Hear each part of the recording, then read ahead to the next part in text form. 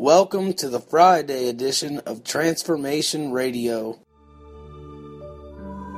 And now as we turn our attention to the reading of the New Testament, our narrative today comes from the book of Luke, chapter 22, verses 14 through 34. Here's a brief overview of some of what we'll be reading about in Scripture today here in the New Testament.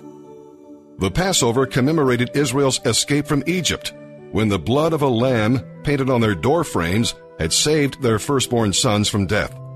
This event foreshadowed Jesus' work on the cross. As the spotless Lamb of God, his blood would be spilled in order to save his people from the penalty of death brought by sin. Luke mentions 2 cups of wine, while Matthew and Mark mention only 1. In the traditional Passover meal, wine is served 4 times. Christ spoke the words about his body and his blood when he offered the 4th and last cup.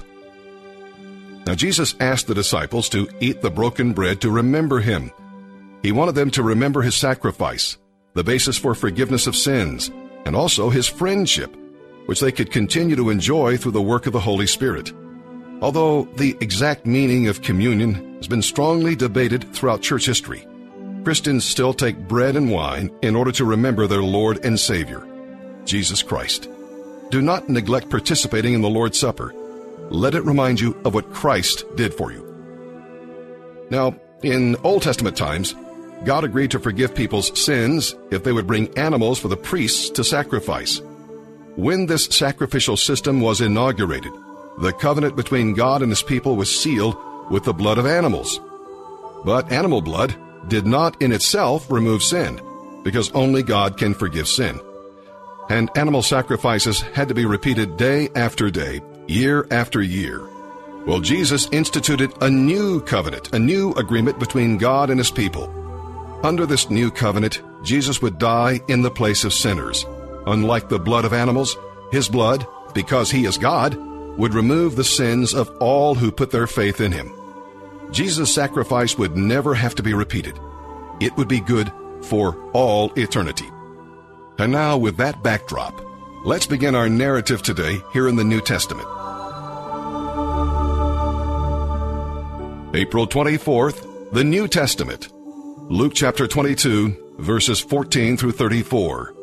When the time came, Jesus and the apostles sat down together at the table. Jesus said, "I have been very eager to eat this Passover meal with you before my suffering begins. For I tell you now that I won't eat this meal again until its meaning is fulfilled in the kingdom of God." Then he took a cup of wine and gave thanks to God for it. Then he said, "Take this and share it among yourselves. For I will not drink wine again until the kingdom of God has come." He took some bread and gave thanks to God for it. Then he broke it in pieces and gave it to the disciples, saying, "This is my body, which is given for you. Do this to remember me." After supper, he took another cup of wine and said, "This cup is the new covenant between God and his people, an agreement confirmed with my blood, which is poured out as a sacrifice for you. But here at this table, sitting among us as a friend, is the man who will betray me. For it has been determined that the Son of Man must die, but what sorrow awaits the one who betrays him." The disciples began to ask each other which of them would ever do such a thing. Then they began to argue among themselves about who would be the greatest among them. Jesus told them, "In this world, the kings and great men lord it over their people, yet they are called friends of the people. But among you it will be different. Those who are the greatest among you should take the lowest rank, and the leader should be like a servant. Who is more important, the one who sits at the table or the one who serves? The one who sits at the table, of course, but not here, for I am among you as one who serves. You have stayed with me in my time of trial, and just as my Father has granted me a kingdom, I now grant you the right to eat and drink at my table in my kingdom. And you will sit on thrones, judging the 12 tribes of Israel. Simon, Simon, Satan has asked to sift each of you like wheat. But I have pleaded in prayer for you, Simon, that your faith should not fail. So when you have repented and turned to me again, strengthen your brothers." Peter said, "Lord, I am ready to go to prison with you and even to die with you." But Jesus said, "Peter, let me tell you something. Before the rooster crows tomorrow morning, you will deny 3 times that you even know me." Psalm 92, verse 1 through chapter 93, verse 5. Here's a brief commentary on the psalm we're reading today. During the Thanksgiving holiday, we focus on our blessings and express our gratitude to God for them. But thanks should be on our lips every day. We can never say thank you enough to parents, friends, leaders, and especially to God. When Thanksgiving becomes an integral part of your life, you'll find that your attitude toward life will change. You'll become more positive, more gracious, loving, and humble. Palm trees are known for their long life. They're mentioned in the psalm here today. To flourish like palm trees means to stand tall and to live long. The cedars of Lebanon grew to 120 feet in height and up to 30 feet in circumference. Thus, they were solid, strong, and immovable. The writer here saw believers as upright, strong, and unmoved by the winds of circumstance. Those who place their faith firmly in God can have this strength and vitality. Honoring God is not restricted to young people who seem to have unlimited strength and energy. Even in old age, devout believers can produce spiritual fruit. There are many faithful older people who continue to have a fresh outlook and can teach us from a lifetime of experience of serving God. Seek out an elderly friend or relative who can tell you about his or her experiences with the Lord and challenge you to new heights of spiritual growth.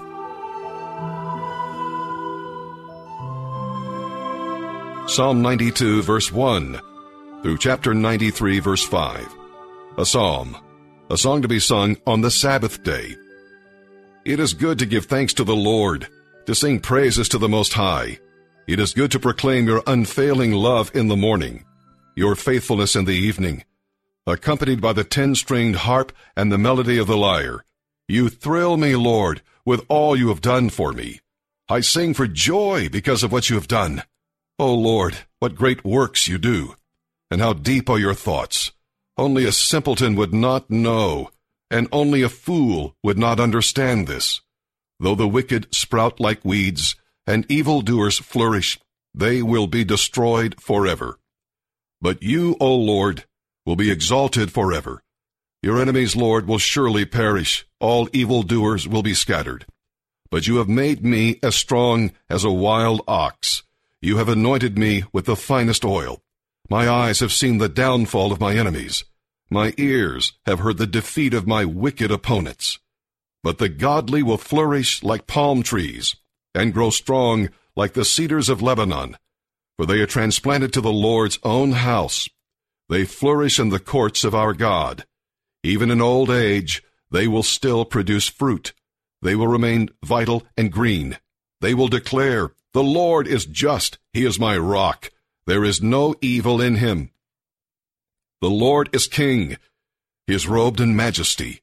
Indeed, the Lord is robed in majesty and armed with strength. The world stands firm and cannot be shaken.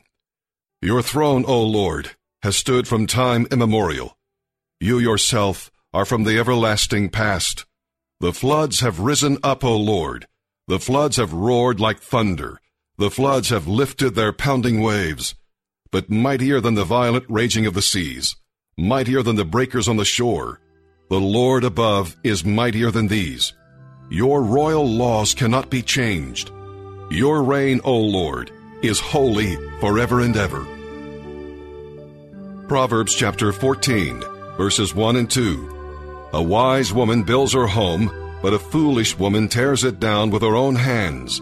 Those who follow the right path fear the Lord. Those who take the wrong path despise him. Hey, it's Zach Pruitt here with Transformation Radio. Just a reminder that Monday is Orientation Day at the Refuge Ministries.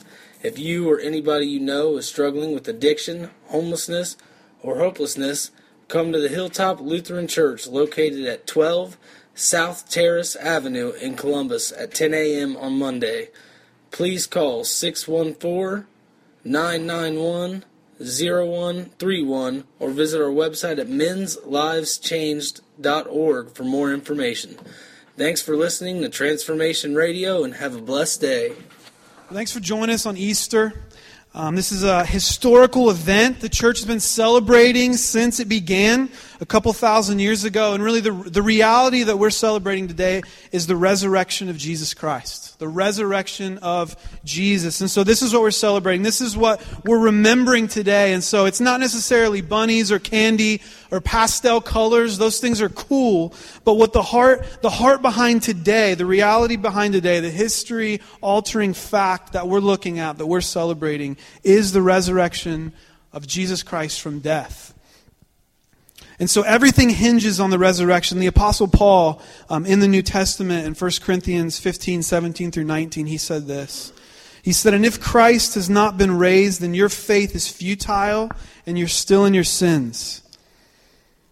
Then those also who've fallen asleep in Christ have perished." Verse 19 says, "If in Christ we have hope in this life only, we are of all people most to be pitied."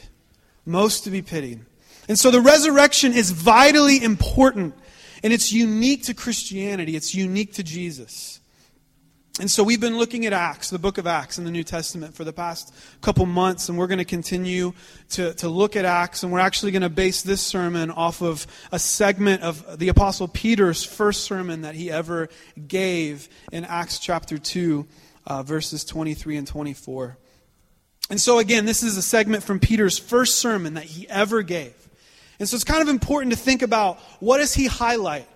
What does he say about the gospel of Jesus? What does he emphasize?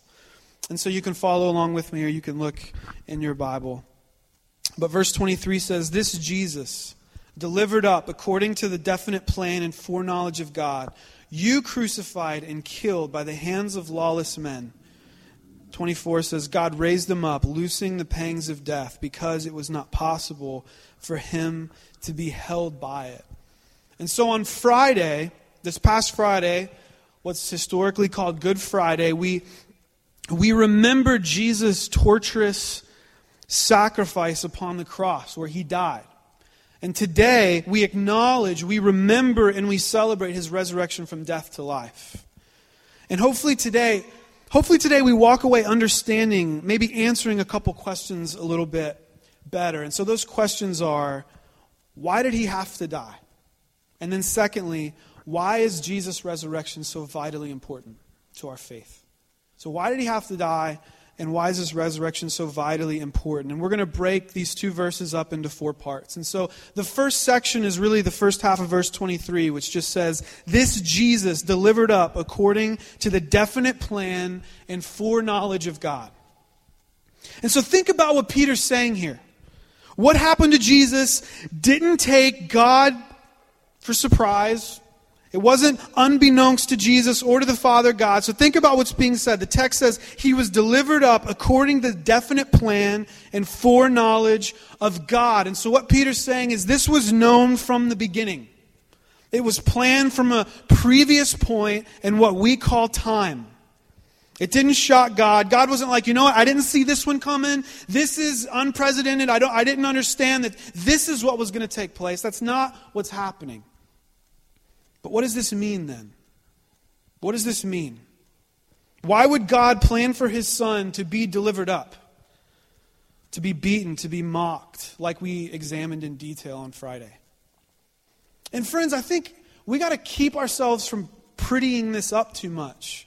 We can't make general statements about this, because think about the horror of what it would be like to know that your only beloved son was going to be delivered up to an unholy people and punished unjustly. You wouldn't plan for that. This wouldn't be a part of your determined outcome for your son's life. No, would never be. So why did Jesus willingly die? Why was this part of the Father's plan and purpose? Because what we know is, and what we have to understand is that for the Father, this was the height of painful experience. This is the epitome of loss. How can a sovereign, holy, and just God plan for such a thing? How can God, if He's truly in control, determine to work in such a way? Surely there's another way. This makes no sense. This is cosmic child abuse, as some have said. There's got to be another way. Well, when we, you and I, representing mankind, when we decided not to follow God, when we decided to go our own way, back in the beginning, in Genesis, even in what we experience now and the decisions that we make, it separated us from God. It separated God and man. And this separation was cosmic. It affected everything. And so man is now out of sync, out of order, if you will. Something's broken that can't be undone. And so a just God, a good God, created things in order, and man, us, we've broken that order. We determined to rebel against God, and this has affected everything. So what does that look like? Well, the physical world is in shambles. And what does that look like? Well, war and greed and sex trafficking and murder and substance abuse. Our emotional and psychological states are in shambles, and that looks like depression and anxiety and narcissism and fear and doubt and envy. But most importantly and most notably, the spiritual world is in shambles, meaning we are totally depraved, and without God's intervention, we would never purely seek God for God's sake. We wouldn't. We don't. We're a broken people. We were created by God to be in relationship with Him. Genesis talks about us being called to steward, to manage His creation, but we've broken that perfect union by determining to be our own God, our own Lord, our own Savior, make our own way. And this evil pursuit of personal autonomy, right? It's produced all the pain, all the suffering, all the toil, all the violence that we see around us. Relational toil, infighting, jealousy and selfishness. And we see this stuff everywhere, right? And so would it be just for God to just overlook injustice? Would it be righteous or acceptable for God, for a holy God, for a good God, to ignore unrighteousness, to ignore wrongdoing? Think about it. How just would it be for a judge to sentence a murderer to go free with no reason or with no recourse? Something inside, even the darkest of us, something inside each of us knows that there's such a thing as justice, that there are things that are right and there are things that make us upset. There are things that are wrong, whether we can admit it or not. So something must be done for this wrongdoing, or for what the Bible calls sin. And in reality, what we need to hear, what I need to hear, what all of us need to hear, is that it would have been just for God to make His creatures pay the penalty for their wrongdoing. It would have been just. It would have been what we deserved, you and I. And the Bible teaches that what? The wages of sin is death in Romans 3, sorry. And so that's what the Bible teaches that we've deserved. So as a result of rebellion against God, we deserve death. We deserve that. We don't like to hear that because it goes against our high views of us. But if we're honest, I think we realize that there's something wrong with the world and there's something fundamentally wrong with us. It would have been just for God to sentence us to death. And I think we have to, before we ever get onto the good news, we have to realize that. We have to let that kind of sink in, because sometimes we can say, God, give me what I'm owed. Give me what I'm owed. Okay, well, you're owed death. I'm owed death and separation from God. And for some, maybe separation from God sounds kind of nice because maybe you're angry at God or something. But God made all that exists. And so without God, logically, there is no goodness. So your perception of happiness, your perception of love and goodness, of joy, of peace, it comes from and it can only be found in God. Because He is Creator. Because He is Creator. Which means apart from Him, you cannot experience what you most want. Separation from God is death. This is what you are due. This is what I am due. This is what we're all due. Somehow, for some reason, God had planned this course of action. He wasn't shocked by what had happened. And so our first point, the The first part of verse 23, this Jesus delivered up according to the definite plan and foreknowledge of God. And then how does he finish the verse? He says, you crucified and killed by the hands of lawless men. So Peter doesn't quite give us the good news yet, does he? And by the way, he says, you killed and you are responsible for crucifying Jesus. You are lawless people. Now, in this instance, Peter is specifically speaking to the religious leaders in this context. But it's relevant to say that we have all, in our personal participation in sinful rebellion, that we've participated in the killing of Jesus. How? Well, we've broken God's law. If you look back to Exodus and the Mosaic law, we haven't loved God. We've built up idols in our lives. We've taken His name in vain. We've lived recklessly, busy lives, not adhering to Sabbath and rest. We've failed to honor father and mother. Some have murdered. Some have committed adultery. We've stolen. We've bared false witness. We've gossiped. We've slandered. We've all coveted other people's stuff, right? We're a mess. We're a mess. We live lives pretending to be autonomous and self-sufficient. What that looks like is I can figure out my own life. I'll get mine. I can figure this out on my own. I can acquire happiness through some sort of means other than God. We've participated in killing God because of our sins, because of these things. So, in a sense, Peter's kind of taking the religious leaders, he's taking us to the brink of despair. Peter's walking us to the edge of the cliff. He's trying to break down our deep self-pride, the illusion of our own personal goodness and grandeur. He's saying, you killed God. You're lawless. You haven't loved God. You've loved yourselves. You've loved yourselves. Even your motives for doing good things are selfish. And now listen to the prophet Isaiah. And this is 700 years prior to Jesus coming. In chapter 53:12, Isaiah says this, therefore I will divide him a portion with the many, and he shall divide the spoil with the strong, because he poured out his soul to death, and he was numbered with the transgressors, and he bore the sin of many, and he makes intercession for the transgressors. So what's Isaiah saying? What's Isaiah saying? Isaiah is foreshadowing the Messiah, or the awaited one, right? That the Old Testament was prophesying, was foreshadowing, was telling this Messiah will come. And so he's foreshadowing Jesus 700 years prior to his coming in the Gospels. Why did Jesus have to die for sin?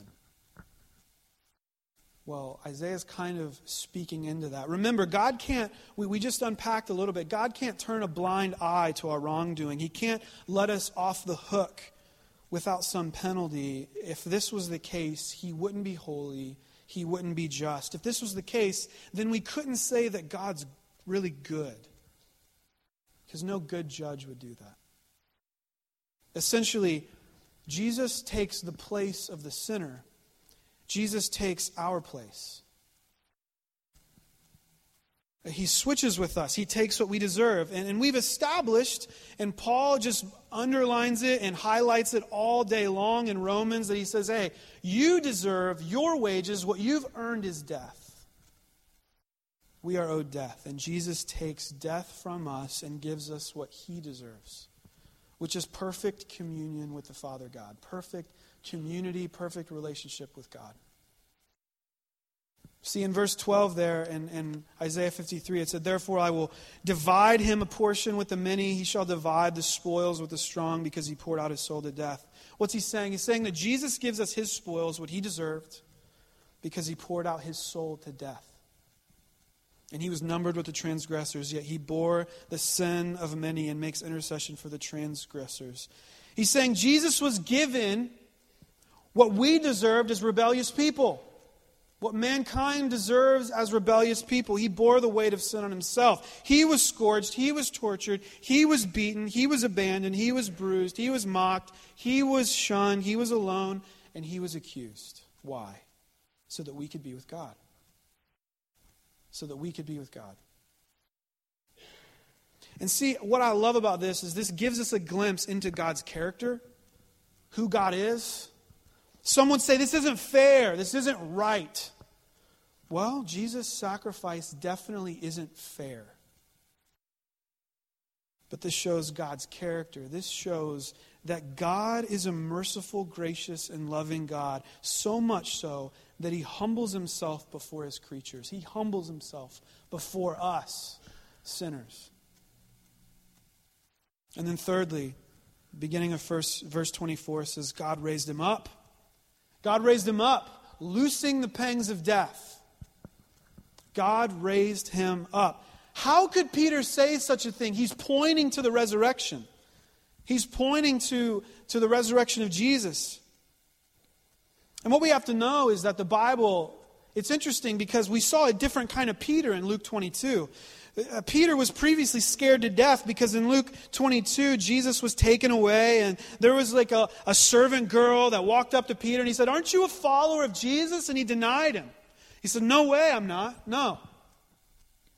Now, he's before the religious leaders. They're all threatening his life. They're all questioning what he's saying about Jesus Christ. And he tells them that Jesus has been raised, that he's resurrected. He's telling them that, hey, by the way, you killed this Jesus. What happened to Peter? What changed in Peter? Well, Peter witnessed the resurrection. And the resurrection of Jesus changed his outlook. It changed his faith and his belief in God. Andrew Murray says something to the effect of, a dead Christ I must do everything for, but a living Christ does everything for me. And Christ, what he's saying is that Christ accomplishes for you, for me, for all those who would put their faith and hope in his resurrection, that produces for us life and hope. See, I can even remember when I was searching, personally, when I was doubting, when I was longing to know some form of truth. And I just graduated high school and I'd had some confusing experiences at church and made some bad choices. I was really doubting, honestly, I was really doubting whether or not my faith was real. And I remember going to public university and hearing all the postmodern ideas of ethics and the subversive attacks on truth and God and religion.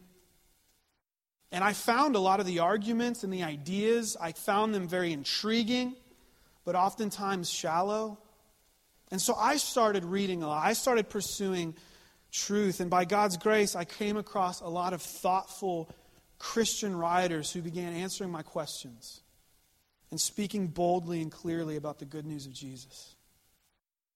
And I came to agree with the late great apologist Francis Schaeffer, who said, Christianity is the greatest intellectual system the mind of man has ever touched. And many folks, maybe even some of you, might scoff at that quote.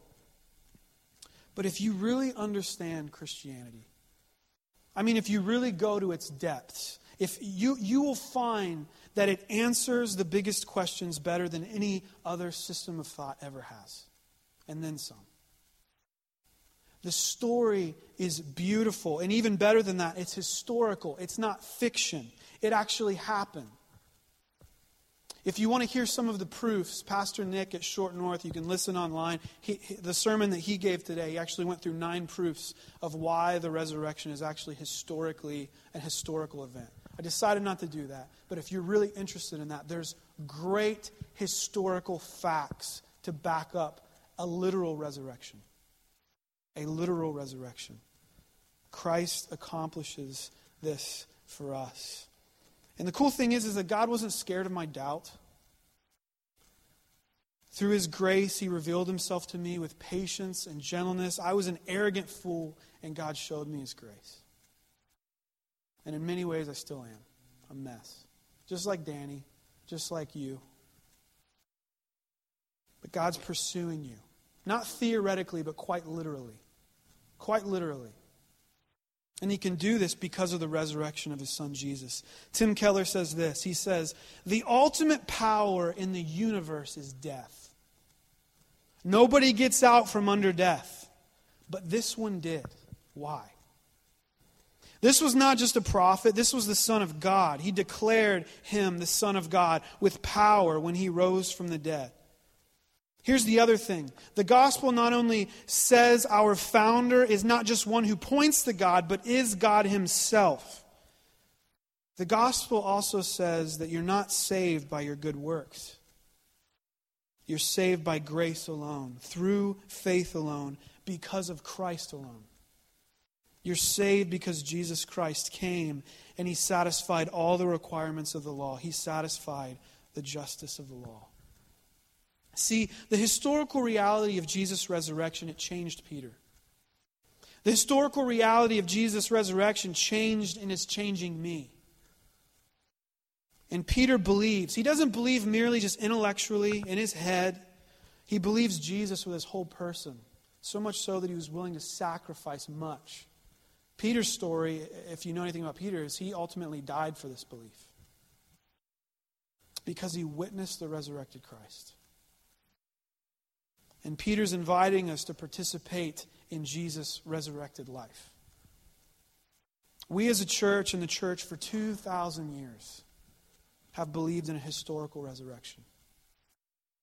Jesus was killed on Friday, but He resurrected on Sunday. And we see that 24, Peter says, God raised Him up, loosing the pangs of death. Loosing the pangs of death. The Faith Life Study Bible says regarding that, in raising Jesus, God has effectively broken death's power over all people. This victory produces new life that cannot be vanquished by death. Meaning, we could have never relinquished the sin penalties that we've accumulated apart from Jesus taking on our debts, taking on our wounds, and taking on all of our fallen tendencies. Jesus accomplished all that was needed for us to know God. Our salvation is through Christ alone, just as Keller said. We don't bring anything of merit to the table. We don't save ourselves. He did all of it. He accomplished all of it. And He's inviting us to follow Him, to put our faith in Him, to trust in Him, to live our lives in light of who He is and what He modeled. Last part of the text. Last thing he says is because it was not possible for Him to be held by it. So the whole text, one last time, is that this Jesus delivered up according to the definite plan and foreknowledge of God. You crucified and killed by the hands of lawless men. God raised Him up, loosing the pangs of death because it was not possible for Him to be held by it. Meaning Jesus could not be defeated by death. Jesus accomplished victory over sin. God had a purpose in Christ's suffering. Jesus willingly took our penalty upon the cross. This wasn't forced upon Him. He willingly gave of Himself so that we could have the gift of life, so that we could have the gift of a relationship with God, for those that would put their trust and their faith in Him. This isn't just news, this is good news. This is an invitation into resurrection life with Jesus. This is only available because of Jesus' death, burial, and resurrection. And His perfect life. He didn't raise from the dead. If He didn't raise from the dead, then our faith is in vain. As Paul said in 1 Corinthians 15. So friends, listen, I invite you to follow Christ. Maybe you have never been a Christian, you never put your faith in God. I invite you to follow Him. I invite you to put your faith in Him. Or to be reminded of this reality and this truth. Peter's message is gospel. It's essentially good news. He's telling the religious leaders and us, here's what happened. God planned that Jesus would be delivered up to lawless sinners. Because of our rebellion and sin, which has put us in opposition and led to our demise, we killed Jesus, and God resurrected Him, making a way for you and I to be in relationship with God again. You are invited into that relationship. Doesn't matter how you came in here. It doesn't matter what your story is. We've all played part in the demise of Christ, and He gave up Himself willingly so that we could know God. And the gospel, the thing about the gospel is it demands a response. We either choose not to follow God and remain in our sin, or we repent and we turn from ourselves and we turn to God. And so I invite you to ask God for forgiveness, to invite God to change you to be more like Christ. Because in Christ we have hope. In Christ we have life. In Christ there's true peace. There's true joy. That's not fleeting. That doesn't change. That's not determined on our circumstances. One of the best, and I'm almost done, I'll just finish with this. One of the best known preachers of the 18th century, George Whitefield, he said in a sermon, This is the way, walk in it. Believe and you shall live in Christ in you. You shall be one with Christ, and Christ one with you. But without this, your outward goodness and professions will avail you nothing. But then, by this faith, we are not to understand a dead speculative faith, a faith in the head, but a living principle wrought in the heart by the powerful operations of the Holy Ghost. A faith that will enable us to overcome the world and forsake all the affection for Jesus Christ. For thus speaks our blessed Master, unless a man forsake all that he hath, he cannot be my disciple. I encourage you to participate in Jesus' resurrection life. I encourage you to right now invite God to change you because of Jesus. I invite you to bring your questions, to bring your doubts, to bring your wounds, to bring your fears to Christ. And let Him reveal His truth to you. Pursue Jesus. He's accomplished all that was needed to be done. You are called to put your faith in Him and to follow. Let's pray. Jesus, thank you for loving us. Thank you for accomplishing all that needed to be done for us. Thank you that we can just breathe easy today. We can actually rest because you've accomplished what needed done. We can do good works. We can work hard, not trying to earn anything, but simply because you've accepted us in Jesus. We can have true peace, knowing that though we may toil here and now, that things will be made right in the end. Not because of us, but because of you. We can take ourselves a little less serious. We can not try to find our value and worth in our status and in our jobs and in the things that we put on and the cars that we drive and the place that we live. We don't have to cower in fear of what might become of us and what might become of those that we love. We can enjoy the common graces of the good things you've given us because you've accomplished all that was needed to be done.